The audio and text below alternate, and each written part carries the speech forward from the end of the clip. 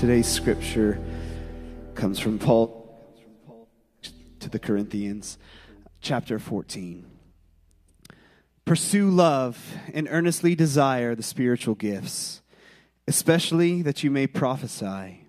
For the one who speaks in tongues speaks not to men, but to God. For no one understands him, but he utters mysteries in the Spirit. On the other hand, the one who prophesies speaks to people for their upbuilding and encouragement and consolation. The one who speaks in a tongue builds up himself, but the one who prophesies builds up the church. Now I want you all to speak in tongues, but even more to prophesy. The one who prophesies is greater than the one who speaks in tongues, unless someone interprets, so that the church may be built up. Now, brothers, if I come to you speaking in tongues, how will I benefit you unless I bring you some revelation or knowledge or prophecy or teaching? If even lifeless instruments, such as the flute or harp, do not give distinct notes, how will anyone know what is played? And if the bugle gives an indistinct sound, who will get ready for battle? So with yourselves, if with your tongue you utter speech that is not intelligible, how will anyone know what is said? For you will be speaking into the air. There are doubtless many different languages in the world, and none is without meaning. But if I do not know the meaning of the language, I will be a foreigner to the speaker, and the speaker a foreigner to me. So with yourselves, since you are eager for manifestations of the Spirit, strive to excel in building up the church. Therefore, one who speaks in a tongue should pray that he may interpret. For if I pray in a tongue, my spirit prays, but my mind is unfruitful. What am I to do? I will pray with my spirit, but I will pray with my mind also. I will sing praise with my spirit, but I will sing praise with my mind also. Otherwise, if you give thanks with your spirit, how can anyone in the position of an outsider say amen to your thanksgiving when he does not know what you're saying? For you may be giving thanks well enough, but the other person is not being built up. I thank God that I speak in tongues more than all of you. Nevertheless, in church, I would rather speak 5 words with my mind in order to instruct others than 10,000 words in a tongue. Brothers, do not be children in your thinking. Be infants in evil, but in your thinking be mature. In the law it is written, by people of strange tongues and of the lips of foreigners will I speak to this people. And even then they will not listen to me, says the Lord. Thus, tongues are a sign not for believers, but for unbelievers, while prophecy is a sign not for unbelievers, but for believers. If, therefore, the whole church comes together and all speak in tongues, and outsiders or unbelievers enters, will they not say that you are out of your minds? But if all prophecy, and an unbeliever or outsider enters, is he convicted by all? He is called to account by all. The secrets of his heart are disclosed, and so, falling on his face, he will worship God and declare that God is really among you. What then, brothers? When you come together, each one has a hymn, a lesson, a revelation, a tongue, or an interpretation. Let all things be done for building up. If any speak in a tongue, let there be only 1 or 2, most 3, and each in turn. And let someone interpret.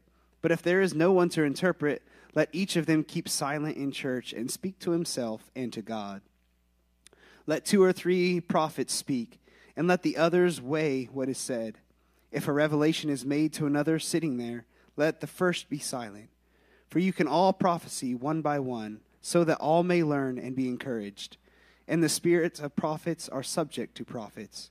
For God is not a God of confusion, but of peace.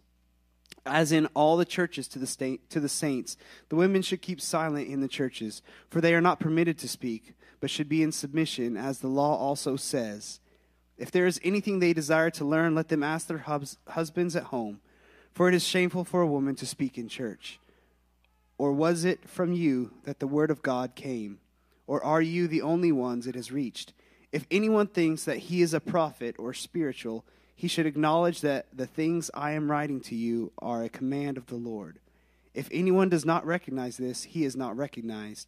So, my brothers, earnestly desire to prophesy, And do not forbid speaking in tongues, but all things should be done decently and in order. This is the word of the Lord. You guys can have a seat.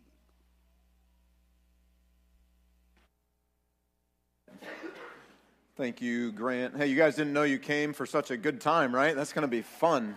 Yeah. Hey, I want to say, too, just while we're getting situated here, if you're new to our church family, and especially if you're new, if you haven't really read the Apostles' Creed publicly in a church before, maybe you were surprised when you encountered the word Catholic. Like, wow, I didn't know I walked into a Catholic church this morning. Like, they really disguised that pretty well. When that word is used in a sentence, the simple meaning of that word is universal or whole or one, like one united whole universal, right? So we believe in the Holy Catholic Church, meaning we believe Jesus has one family. All these local churches are expressions of that family, but it's not like a subtle, veiled head nod to the papacy or to the Roman Catholic Church. Okay, it's lowercase c. It just means Jesus has one family. We believe that we are a part of that family by faith in Christ. So that's what that means. Okay, let's pray, and we will get right down to work. Father, we thank you for bringing us here this morning. We have some ground to cover in this very important letter. Bottom line is, if something is unfamiliar to us or strikes our modern ears wrong, we want to be able to wrestle with it and understand it so that we would be the people that you have called us to be and created us to be. We want to be a healthy church, a church that is not a slave to our preferences or our opinions, but a church that is in glad submission to you, Jesus, as our King. And in order to be that church, many of us have unlearning to do. We have learning to do. Many of us have grown up in circles that maybe emphasize certain passages of Scripture and ignore others, or just all kinds of things. And so we know we have work to do, to read and to understand and to submit. So I pray that you would help us to do that today through your Spirit, that we would have humble hearts and receptive hearts and just hungry to hear what you as our Father would say to us. And Jesus, we want to be the church that you have called us to be. And Spirit, we know we can't do this on our own. We need your empowering presence. And so we gladly welcome you and your presence with us this morning. And we pray this in Christ's name. Amen. Amen. Okay, so our series theme, just for a couple more weeks now, we're almost done with 1 Corinthians, is gospel-formed, becoming who we are, a united family in a fractured city. And this morning, the simple big idea that we're going to see in this passage is this right here. We become who we are when we show up to church to build up the church. If you want it even shorter than that, which that's pretty short for me, but if you want it shorter, here it is. Show up to build up. That's what this chapter is saying. Show up to build up. Now, that immediately flies in the face of the cultural Christianity that many of us are used to. In our culture, the church exists as something of an organization that delivers a product to you. Like you show up on a Sunday morning and you expect a good to be delivered to you, or a service so that we can consume something, right? Culturally, that's how we've come to think of church. So rather than show up to build up, the cultural paradigm would be more like show up to soak up, right? It's about me. It's about my preferences for something in a church. Like I go where I like. I expect to feel a certain kind of way. I should be able to walk away feeling, just feeling good, right? It's about me and my preferences, my desires. And immediately, guys, Paul's like, no, dog. You show up to build up, right? That's why we gather together as a family. It's not about you. It's not about me. It's not about us. I want to show you, I'm getting that right out of this passage. I'm not making it up. Look at verse 26.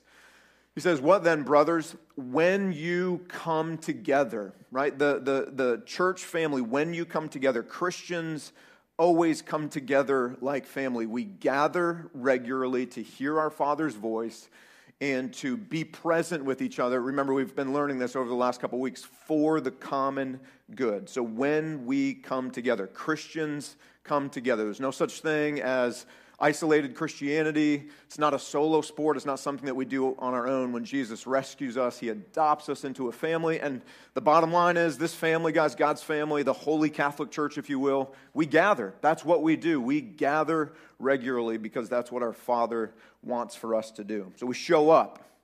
We don't just show up, we show up to build up. Look at verse 26 again.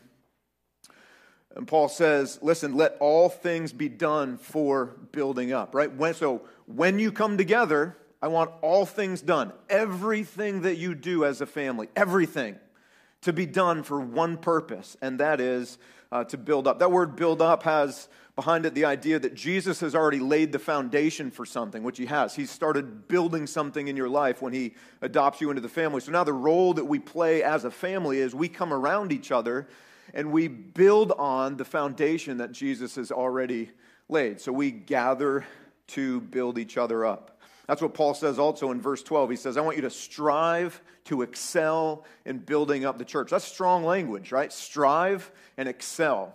He's basically saying, I want you to work hard at this and get good at this. If you as a church family could only be good at one thing, this should be it.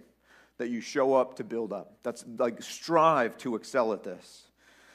So guys, right off the bat, Paul's saying, look, our church expression, our gathering is not primarily for myself. It's for the good of others. Now, do I benefit if I show up? Yes, absolutely. There's profound benefit, like big time. But primarily, through the lens of the gospel, the gathering does not exist for me and my good. The gathering exists for the common good, and we gather to build each other up. So we can't build up if we don't show up. If it's not a priority, we can't even begin to feel this command, right? If we're not present, we can't be building up. We can't build up if we don't show up. So showing up matters, but why we show up matters even more. And so we could say it positively, we become who we are when we show up to build up the church. And how do we do that? You're like, John, I got it. Look, here I am. You can stop saying that like I'm here. I was here last week. I'm here every week, right? I'm here. How do we go about the work of building each other up? Well, notice how Paul starts this chapter off. Two very simple commands. He says, I want you to pursue love, right there. Pursue love. And I want you to earnestly desire the spiritual gifts. So we know from last week that we pursue love by pursuing Jesus. We know the Father's love through him, and his love for us leads us to increasingly reject our self-centered spirituality for others-oriented, self-sacrificing expressions, right? So we only know that through pursuing Jesus, and then we know the Father's love. And what we learned last week is, in love, God turned toward us for our good when we least deserved it, right? He turned toward us for our good. So to pursue love means that we would consciously choose to turn toward each other for each other's good, even if and when other people in our family don't deserve that kind of love. We turn toward each other for the common good. Right? So that's step one, pursue love. And then he says, I want you to earnestly desire the spiritual gifts, meaning we would actually pray for the Spirit's empowering presence. Now remember, the way we've been understanding spiritual gifts, this is a helpful definition from Sam Storms. He says, spiritual gifts are God present in, with, and through human thoughts, deeds, words, and love. To remind us that spiritual gifts are not something that we have independent of God. It's not your personality. You didn't get it from listening to a TED Talk. You don't get it through listening to a self-improvement podcast. Like, listen to them. Listen to a TED Talk. That's great. Work on your personality, that's all good, but that's not what spiritual gifts are. Spiritual gifts are an actual expression of the Spirit being present in you and through his power working for the good of another person. That's a spiritual gift, right? So he's saying if we're going to earnestly desire them, what that looks like is that we would pray consciously that he would work through me for the good of others when I'm present with his family. So when I park at the USO and I walk over here, what I'm praying is I'm about to be present with the family. Spirit, please be powerfully present in me, not for my fame, not for my own good, but please, when I'm present with the family, work through me for the good of the people that I will be around. Make me sensitive to their needs. May the words that I say be life-giving to them. Right? We pray these things. Maybe we even need to pray that God would change our desire, that we would want to be with the family, that he would change our view of the church, that it doesn't exist for me. I exist to be present for the common good. Right? Praying, Father, I'm going to go show up with your family.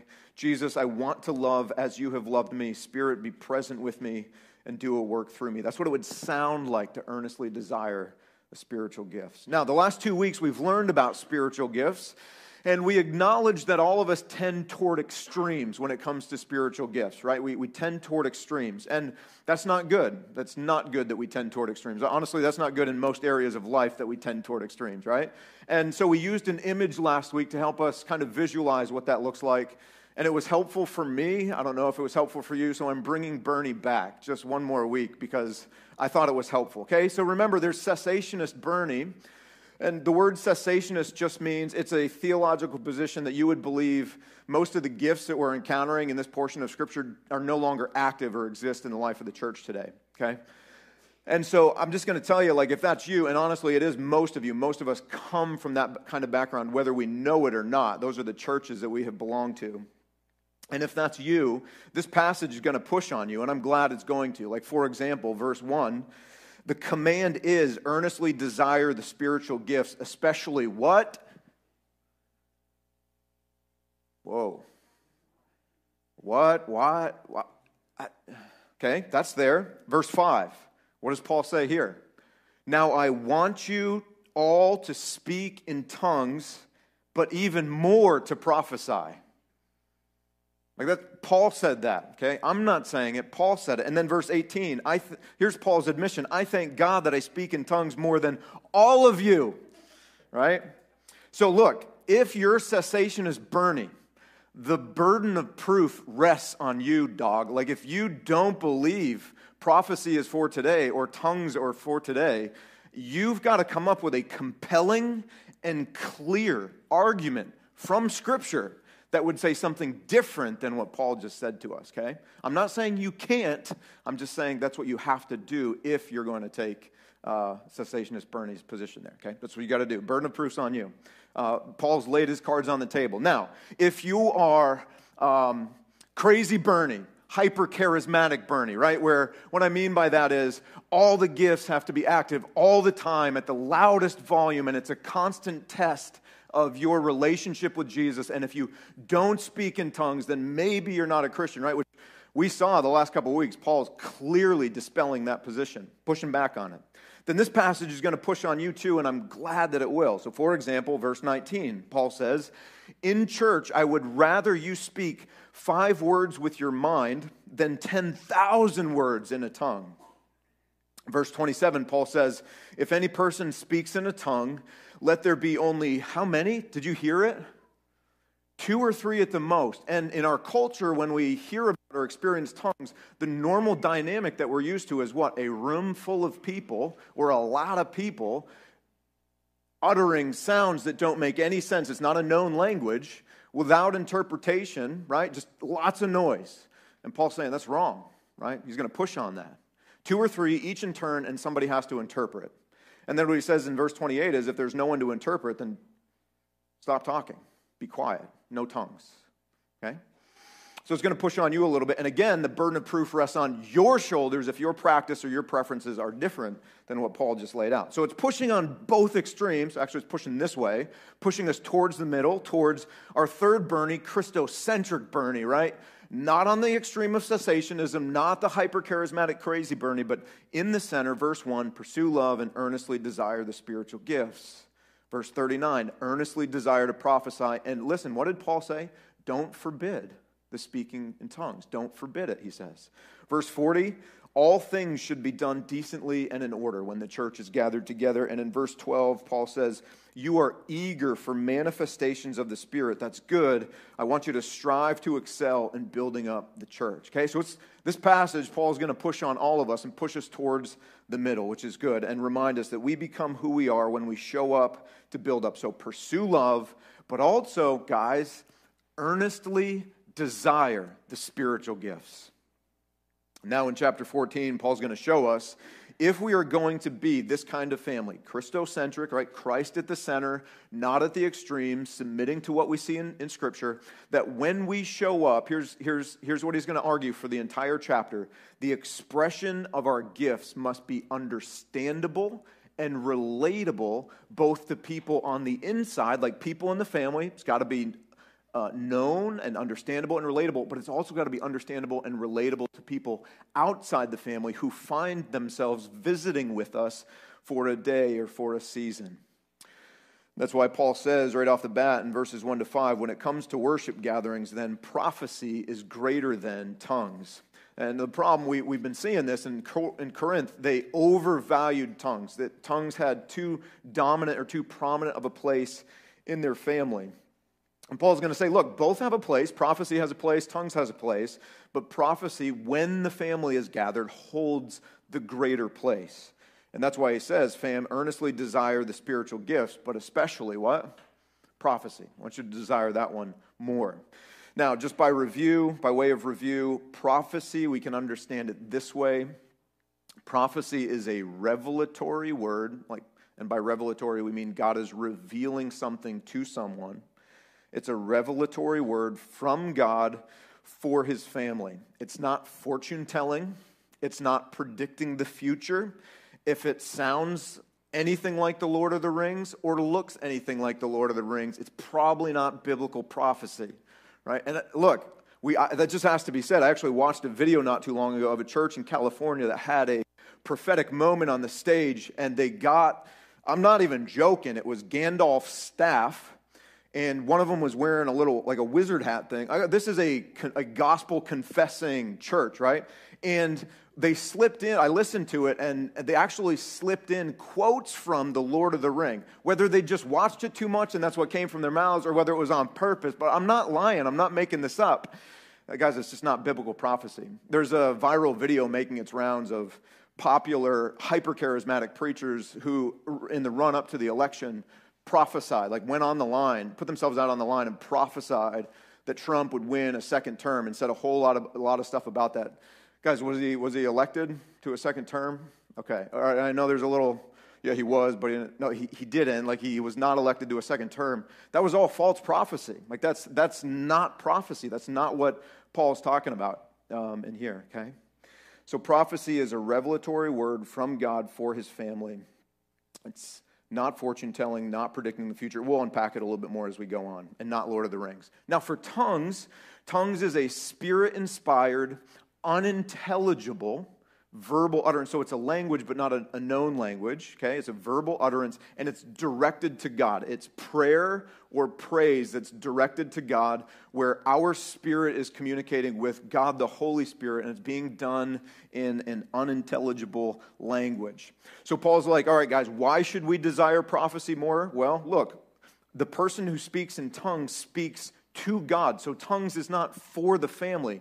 There's no secret message that's in tongues, right? So often we think when tongues are being spoken, we've got to have an interpreter so that the family can understand whatever secret message is being communicated for the family. But that's not tongues, guys. Tongues is simply a language of prayer or giving praise to God, almost like God is indescribable and his glory is beautiful and so beyond our understanding that tongues is almost something of an expression of all of those things that's beyond our comprehension. But there's no hidden meaning for the family, no secret message. And so Paul says nobody understands him or her because they're uttering mysteries in the Spirit. And since that's what's happening, the person speaking in tongues builds himself up. Now, when we read that, we think, well, that's bad, right? Paul's saying that's bad, but that's not bad. It's good that you're built up. It's good. It's just the wrong place and the wrong time. Speaking in tongues is the gift that does build you up in your relationship with God, but not here. That's for you and for God and your relationship together. Wrong time, wrong place. And so that's why Paul says, guys, I want all of you to speak in tongues. It's good for you. It'll build you up in your relationship with God. I would like you all to do it. It's good for you. But even more, I want you to prophesy, because the one who prophesies speaks to people for their upbuilding, their encouragement, and their consolation. That word consolation means hope. And that's what prophecy is. It's speaking to God's people on behalf of God for their upbuilding, their encouragement, and their consolation. And Paul says the person who's prophesying builds up the church. And what's the purpose for our gathering? To build each other up, right? So that's why Paul's saying prophecy is greater than tongues when the church family is gathered.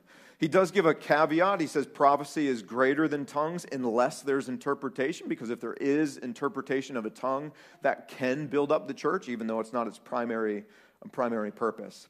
And then he gives some examples to kind of help us think this through from verses 6 to 12. He just gives us these examples to demonstrate his point that prophecy is greater than tongues for the gathered church. He begins with a question in verse 6. He says, guys, look, if I show up speaking in tongues, how will I benefit any of you? And what's his answer rhetorically? I won't. There will be no benefit to you if I walk across the bridge from the USO and I step in here and I speak in a tongue. It's not going to benefit the gathered church. And so then he asks some questions, or gives some examples rather. His first example, he points out a flute and a harp. If they're not playing distinct notes, which isn't that like everybody's 4th and 5th grade? That's where you get a recorder. It's a recorder, right? That's what he's talking about. You remember that noise? That's tongues in a gathered setting without interpretation. There are no distinct notes. So how do you know what song's being played? The bottom line is a 4th grade teacher does not know. She has no clue. It's just noise. That's all she's getting paid to do with you, right? It's just noise. Isn't there a new TV show? Something about like they play one note and you have to name the song. Have any of you seen that yet?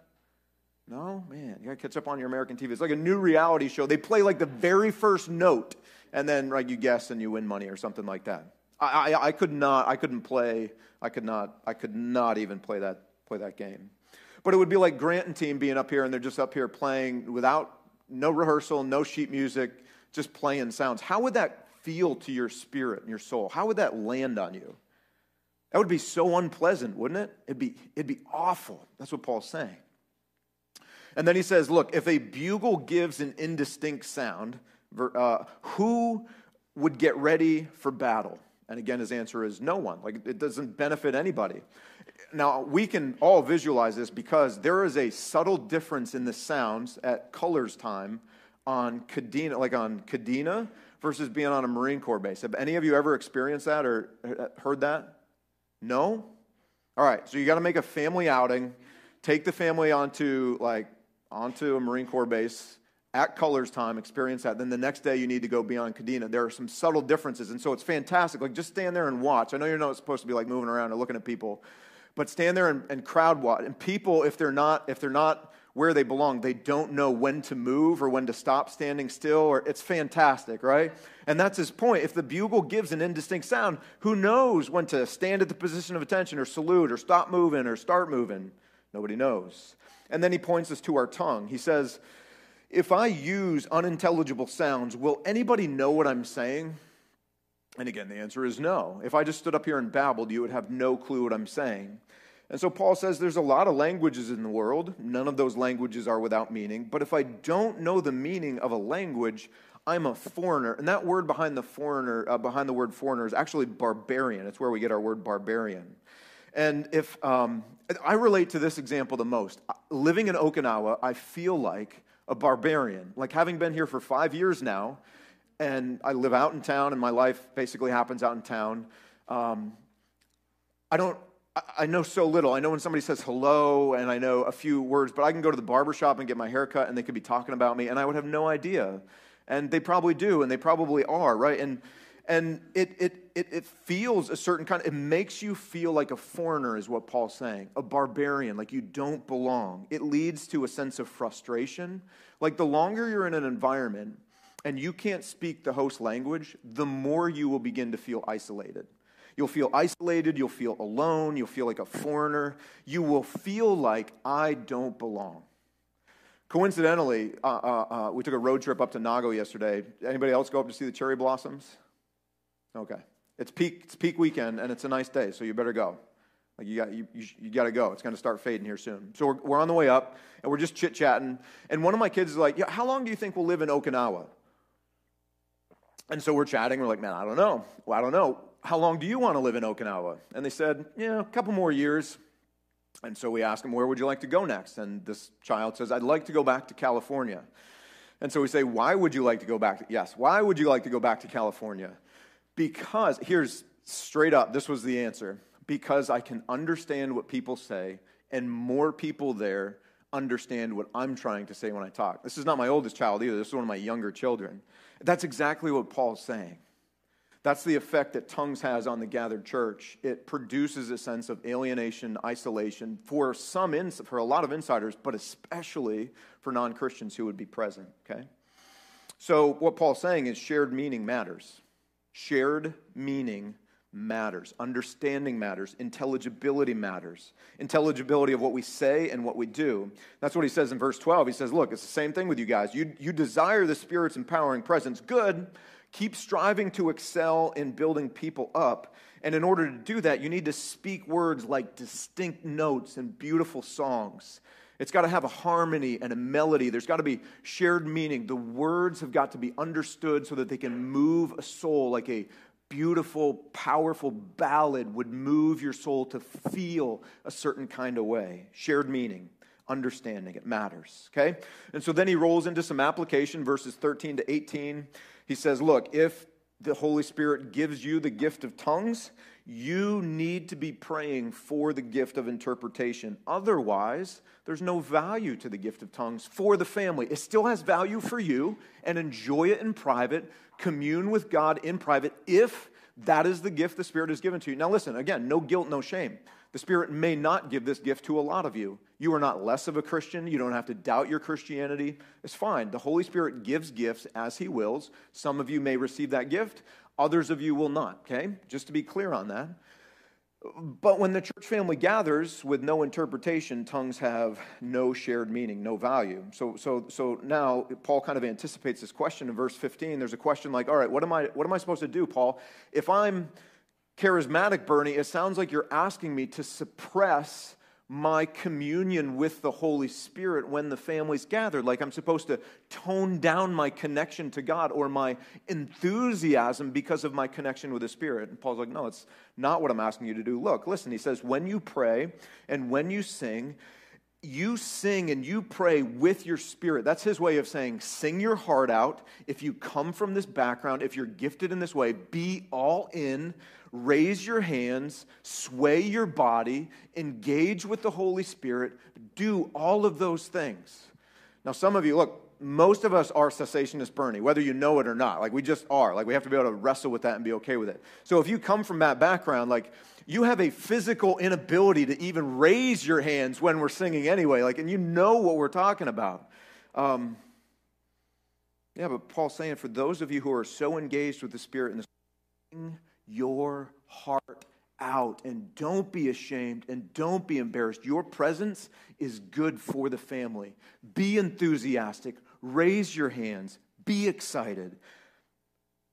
But he says, when you're gathered, I also want you to pray and sing with your mind. Meaning, what he means by that is, in your expressions of your connection with the Spirit and His presence in you, when the family is gathered, it's got to be expressed with relatable, understandable, shared meaning for the rest of the family, but also for the outsiders or the visitors who may be with us.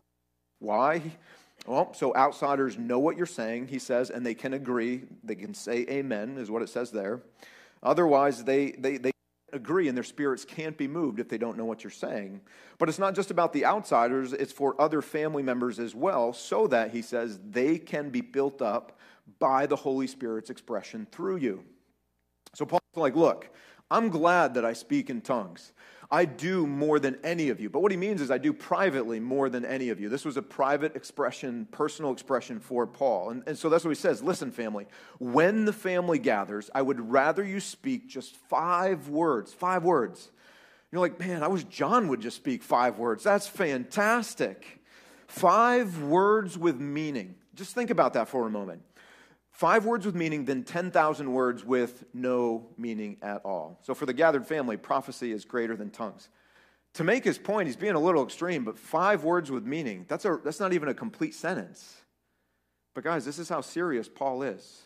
An incomplete sentence, an incomplete idea that is expressed with intelligibility and shared meaning, so we're all tracking, those 5 words are of greater value and more important than 10,000 words in a tongue.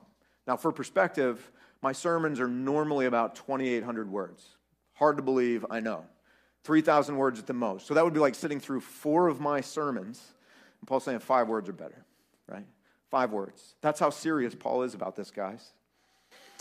Okay, so we become who we are when we show up to church to build up the church. And we build up other people when we pursue love, right? We pursue Jesus. We earnestly desire spiritual gifts. And the expression of those gifts is understandable and relatable for both insiders and outsiders.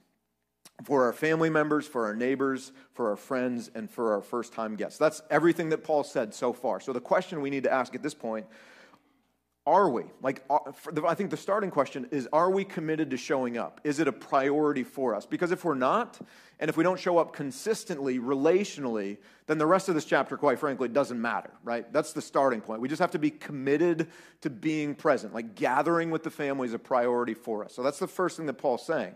So we got to be committed to show up. And we just need to ask the question, is that a priority for my family? For us as a couple, for me as a single person, am I committed to that level? Right? Is that a priority for me? Is showing up a priority? Then we have to ask the second question, what is the purpose in my showing up? Right? Is my purpose to be present with the family so that I can be building other people? Or have I just really been trained that well by the culture that my purpose in showing up is just what I've been taught to do, like show up to soak up. Like you show up, feel a certain kind of way, get what you're looking for, and go have a fantastic week, right? So we're asking that purpose question too. Now, Paul's going to give one more reinforcement that prophecy is greater than tongues for the gathered church. And he's going to do it from the Old Testament. It looks a little confusing, but let me just explain it very briefly. And Paul says, family, I want you to think carefully about this. Let's be mature in our thinking, not like little kids. Let's consider this seriously. And then he quotes the prophet Isaiah. If you want to look at it later, it comes from Isaiah 28, verses 11 and 12. And in Isaiah 28, what Isaiah is talking about is where God used a strange tongue, or we could say lips of foreigners, as judgment against his people. The reason they were being judged is God had sent prophets, right? And they had rejected the prophets. In fact, they were mocking Isaiah and they were mocking the other prophets. And so God's saying, look, I'm done giving you a clear word. Your hearts are hard. You're rebelling. So I'm going to judge you. And he judged them through the conquering Assyrians. And so God actually started speaking to his own people through the Assyrians, right? Speaking a foreign language. And the reason he was doing that was to ensure their continued unbelief. It was judgment for their rejection of the plain words that God had given them. And so it ensured their unbelief and their lack of obedience. So what Paul's saying then, in this sense, tongues were a sign of unbelief, right? It led to continued unbelief because while before they could understand and they could have responded, but they had a hard heart. So God's like, all right, fine. I'm going to give you a language that you cannot understand, that you cannot respond to, and it will ensure that your heart remains hard. It's judgment. So that's what Paul means when he says tongues were a sign of unbelief. Prophecy, however, was a sign of believing. In other words, that clear word could have led to belief. It could have led to obedience. They could understand it. They could respond, and they could obey. So now fast forward, Paul's saying, guys, look, here's all I'm trying to say.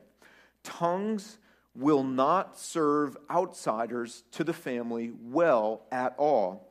Because if you're speaking in tongues, it doesn't give them a coherent message to believe. In fact, if an outsider were to step into the family and we were all speaking in tongues, what does Paul say? They're going to think you're outside of your mind, that you're crazy. And is Paul right? Yes. Paul's not just right for the outsiders, Paul's right for the insiders. If you have been in an environment like that, unless you grew up in it, if you as a follower of Jesus step into that environment where all the Christians are just rocking the tongues, you think as a Christian that they're outside of their minds, right? So that's what Paul's saying. They're going to think you're crazy. But on the other hand, a clear, intelligible proclamation of truth, prophecy, may very well lead to conviction. It will call an unbeliever to account, and it will disclose the secrets of their heart. There's a very real possibility then that they will respond in belief. That's what Paul means when he says they could fall on their face in worship of God who created them. They would repent and they would believe. And so in that sense, Paul is saying prophecy is a sign for believers or believing people. And so this is Paul's way of saying that it matters that what we do and what we say here when we gather as a family is understandable and relatable to outsiders. It matters. The words that we say, the prayers that we pray, that we guard against even insider language, the songs that we sing make sense to somebody in our culture who is not yet a Christian. What we do makes sense. It's understandable. And so what Paul's saying, guys, is we should be considerate of people who do not yet believe. And for many of us, this should confront those of us who come from church backgrounds which teach or taught us that everything going on here at church is for insiders, right? You know the terminology that I grew up with that was used as a derogatory term of a church? Does anybody know? You tracking what I'm thinking? Which would be weird, but I'm just checking. It was called seeker-sensitive, right? And if a church was seeker-sensitive, they weren't faithful to the Bible anymore. Like they were more concerned about what outsiders would be thinking. This whole passage was just a seeker-sensitive proclamation by Paul, and all he means by that is when we gather as a family, we need to be sensitive to the people in our culture who are not yet a part of the family. So sensitive, in fact, that the way in which we speak, the words that we say, the songs, everything that we do would be intelligible and understandable so that when they step in, they have every opportunity possible to hear the gospel and to respond and to believe and to become a part of the family. That's what Paul means, that prophecy is a sign for believers, believing, okay? All right, now Paul's going to take us home. The rest of the chapter is something of a summary application, or we could think of it this way. Like, got it, Paul, you want us to show up to build up. Got it, I'm tracking the prophecy thing, tracking the tongues thing, tracking that I got to pursue love, tracking that I got to earnestly desire the spiritual gifts. Got it all. So how does that play out in the life of our church and a Sunday morning gathering? Here it is, verse 26 to 40. Paul says first in 26, he says, I want all things to be done for the building up. So that's kind of his preface. Everything we do as a family is done for the building up of the family. And then in verse 40, where he finishes, he says, all things should be done decently and in order. So everything between verse 26 and 40 is kind of an explanation of doing things for the building up and doing things decently in order. So when it comes to tongues, Paul's just kind of reviewing now. 2 to 3 at most when you gather. 1 at a time, and let someone interpret. No interpreter, keep silent. In other words, if there's nobody present with a gift of interpretation, then tongues should not be spoken in the church. But he's not discouraging tongues. He's just saying, go speak to God later in tongues. It's good for you. You don't need an interpreter in private. Pray to the Spirit, in tongues later on your own. When it comes to prophecy, Paul's saying, look, I want you to desire this gift. I want you to desire this gift. So if that's Paul, do you know that? Like that's Paul commanding that, right? Are we like we're tracking that, right? Paul is commanding that we desire that gift. So what would that look like for us? I think it begins with increasing our intake of the word, okay? Because whenever God uses somebody to speak prophetically for the good of another person, that message is going to be anchored in the revelation that he's already given. He doesn't give new revelation that rivals authority to God's word. He definitely doesn't give anything that's going to contradict anything that's already in God's word, right? So if you want to be a prophetic voice in the life of God's family, which is what Paul is commanding you to desire, you will have a steady and increasing diet of the word that God has already revealed to us through Christ and through our Bibles, right? Through the word that's already here. So steady uptake of God's word. That would be the starting point. And then praying that the word would permeate us so that when we think, we are thinking thoughts that are anchored in the word. When we view the world around us, that we are viewing with a lens of God's revelation already. And praying that God would give us a sensitivity to the people around us, that we would be aware and we would be sensitive, that he would increase our desire to speak life into their lives from his word. and that we would be present relationally. We would know and we would be knowing people. Now, what would that look like here as a church family? If you're wondering, if you feel like God has given you a word for the good of our family, here's what I would ask of you. First of all, that's fantastic. We would give any of you who are a member of our family the opportunity to come to any one of our elders and to say, hey, in my prayer and in the word, I really feel like God wants our church to be aware of fill in the blank, right? And then we as elders would take that and weigh it. And if we were in agreement with what you wanted to say and we had weighed its validity, then we would enthusiastically embrace the opportunity for you to share with our family. Paul wants us to desire this. But then he says, look, when you gather, kind of like tongues, 2 or 3 at a time, I want you to say what you have to say and then sit down. You're not the focal point. You're not giving a TED Talk. And you've got to recognize that God will speak through other people, right? So he's kind of summarizing that. And then he says, whatever is said prophetically must be weighed by other people. That's his way of saying that a prophetic utterance from one of us is not infallible like God's word is. God's word is perfect. The words that we say are imperfect, and so elders and others with a gift of discernment in the family would weigh these words. Verse 33, because the reasons given, God is not a God of confusion, but of peace. And so his family, your family gatherings reflect the character of your Father. Our family gatherings reflect the character of our Father. Not a God of confusion, but a God of peace. And now the portion you've all been waiting for, a word to women, which just seems like, where's this coming from? We're talking about spiritual gifts. Like, I don't even understand why this is here. And so what does Paul say to women? Well, before we look at what he says, let me just say this. When passages like this or when verses like these are divorced from their context, we make them mean things that Paul never meant. So we need to be careful to keep it in the context in which we find it, right? So let's do that. What does Paul say to women? And specifically in context, I would encourage you to look at it as this way. To married women, he's addressing women who are married here. He says, I want you to, you ready? Like you already read it, but here we go. Keep silent. You are not permitted to speak. It's actually shameful for you to speak when the church family's gathered. I want you to be in submission as the law says.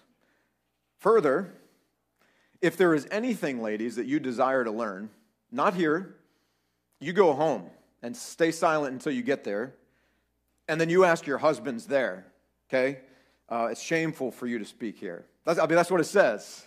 And so now we're like, oh my goodness. Wow. What? Huh? All right, so let's follow basic rules of biblical interpretation so that we can all take deep breaths and you're going to be okay, all right? So let's follow the first basic rule, and that is when a passage is unclear, we need to clarify it through passages that are more clear, okay? So let's do that. In Joel chapter 2, verse 28, the prophet Joel, so he's a prophet, he's speaking on behalf of God for God's family. Joel says, when the Holy Spirit, see, God's going to pour out his Spirit on all flesh. That's happened, right? His Spirit has been poured out on us, and when that happens, your sons and who? That'd be ladies, okay? Ladies shall prophesy. What is prophecy? It's a word spoken in public, okay? That's key. Public. A word spoken in private is not prophecy. A word saved for your husband spoken at home is not prophecy, okay? So your sons and daughters shall prophesy, old men shall dream dreams, and your young men shall see visions. Okay, so Joel kind of sets that stage, and then when you read the book of Acts, you see that exactly happening. Both men and women are praying when the family is gathered, reading scripture when the family is gathered, and given the opportunity to prophesy if the Spirit's given them that gift when the family gathers, men and women. Okay, so we got to start with what's clear and move to what's unclear. Now, further, in this same letter, 1 Corinthians chapter 11, verse 5, right here, what did Paul say? We looked at this a couple weeks ago. He says, every wife who what? Prays or prophesies. Now, look, I'm not even going to get into the comma. We did this a couple weeks ago, with her head uncovered. The sermon's entitled "Put Your Head Coverings On." That's just clickbait, okay? Go listen to the sermon. It'll put you at ease on that in chapter 2, I hope. But the bottom line is what Paul's saying is every wife or woman who prays or prophesies, he's speaking about the public worship gathering. He's not talking about home. He's talking about when the church gathers, and he's saying women should be encouraged and given the opportunity to pray publicly, to prophesy publicly if the Spirit's given that gift, and to read Scripture publicly as well. Okay, so Paul himself says that. So when we get here to chapter 14, Paul cannot mean absolute silence. He cannot mean that a woman cannot get up and share in the gathering, either through prayer, scripture reading, or prophecy. Otherwise, he'd be contradicting himself, but not only himself, he'd be contradicting other authors of Scripture, right? So it can't mean that, right? So what then? What then does it mean? Well, okay, the next rule of biblical interpretation is context. Context is always king. So what is this entire chapter about? Say again? Sorry, that's not fair. You're all wearing masks. So the entire gathering, or the entire chapter is about when the church comes together for a gathering, and the entire chapter is about prophecy, really, right? It's prophecy in the gathering. But more specifically, right here where Paul's written this, he's talking about the weighing of a prophecy during the gathering, right? So the prophecy's been spoken. Now, you got to imagine they're in a home church. So the living room is maxed out. There's a ton of people and a ton of noise and a ton of crosstalk, right? There's a ton of talk going back and forth in this setting. And so Paul simply here is saying, he's like, hey, listen, married women or women who can go home and maybe even ask a dad, right? So a woman who is still at home, as your contribution to a peaceful, orderly gathering, I want you to just hold on to what you're thinking about that prophecy that's just been shared. I want you to just remain silent as it relates to the prophecy that's just been shared. And as you're remaining silent, that's your way of deferring to your husband and the God-given spiritual leadership that he's been entrusted with for your home. That's what Paul means when he says, submit to God's design or God's law. Now, you can go home and you can search God's law for a verse that says women shouldn't talk in the assembly, and guess what you're not going to find? That verse. That's not what he's saying. You can't go find that Bible. He's just saying in God's creative design, he's entrusted husbands with a weight of responsibility to be spiritually leading and caring for his family. And so Paul's just saying, in deference to your husband, permit him to speak on behalf of the family as the prophecy is being weighed. That's the context. We're talking about weighing a prophecy. If you have concerns, take your concerns and discuss them more with him at home.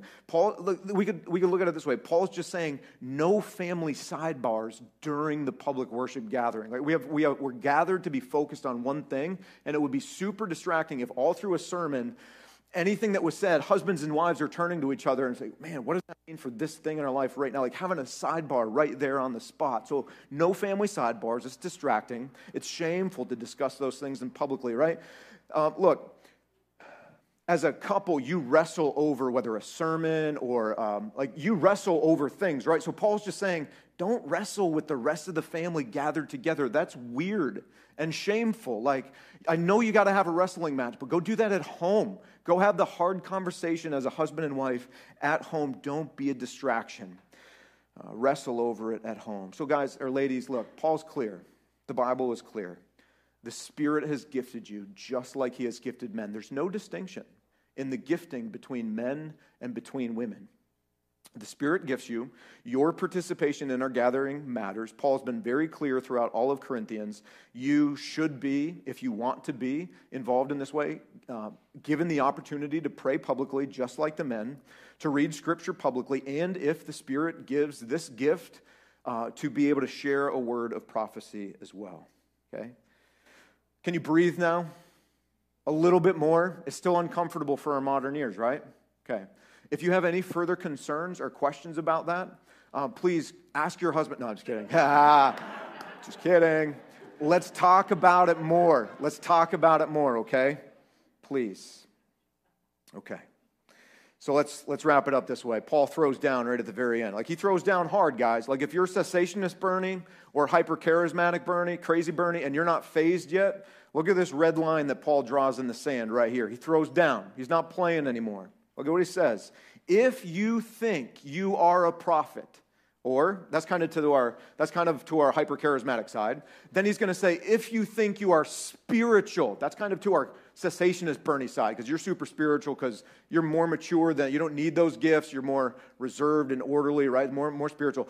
Paul throws down, he says, if you think you're prophetic, if you think you're so mature spiritually that those gifts are not for you today, you will consider all of this, everything I just wrote down, a what?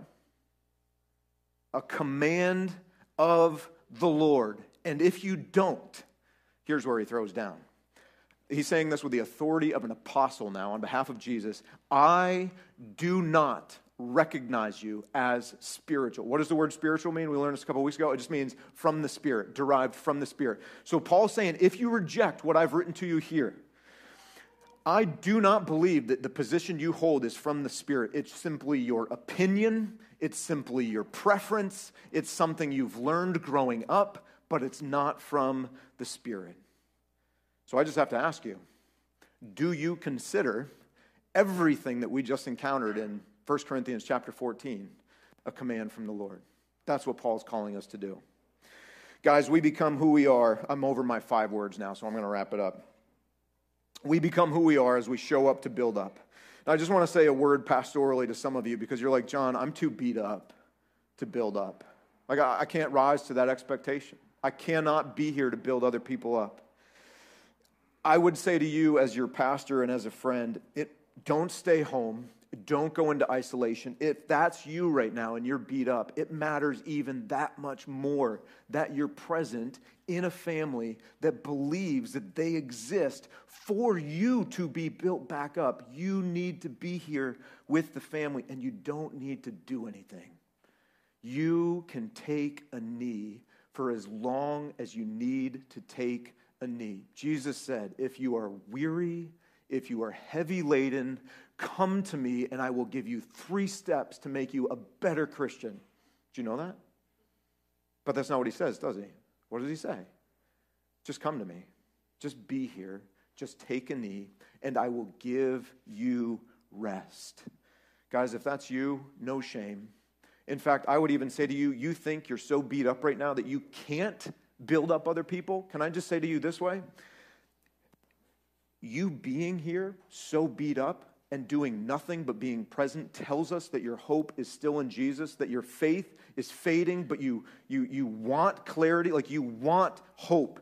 And so your presence, while you do nothing but just sit here and heal from the wounds that you carry, is more powerful in building the rest of us up than anything you could ever do for us anyway. Guys, in God's family, your worth is not based on your contribution, unlike the rest of our culture. Your worth is not based on what you do. Your worth is found in Jesus, and he says, be here and rest.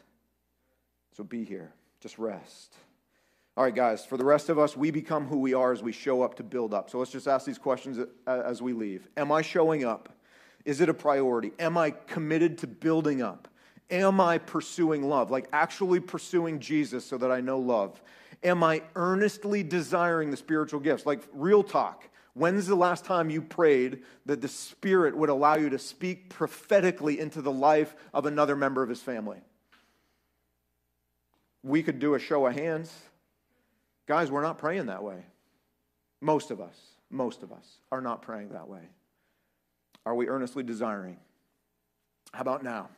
We can pray together as a family right now, and that's what we're going to do. Darren, as one of our pastors, is going to come and lead us in a family prayer. Thanks for your patience with me, guys, this morning. I know there was a lot there, and again, if you're still a little uncomfortable with the ladies' passage, let's keep talking about that, okay?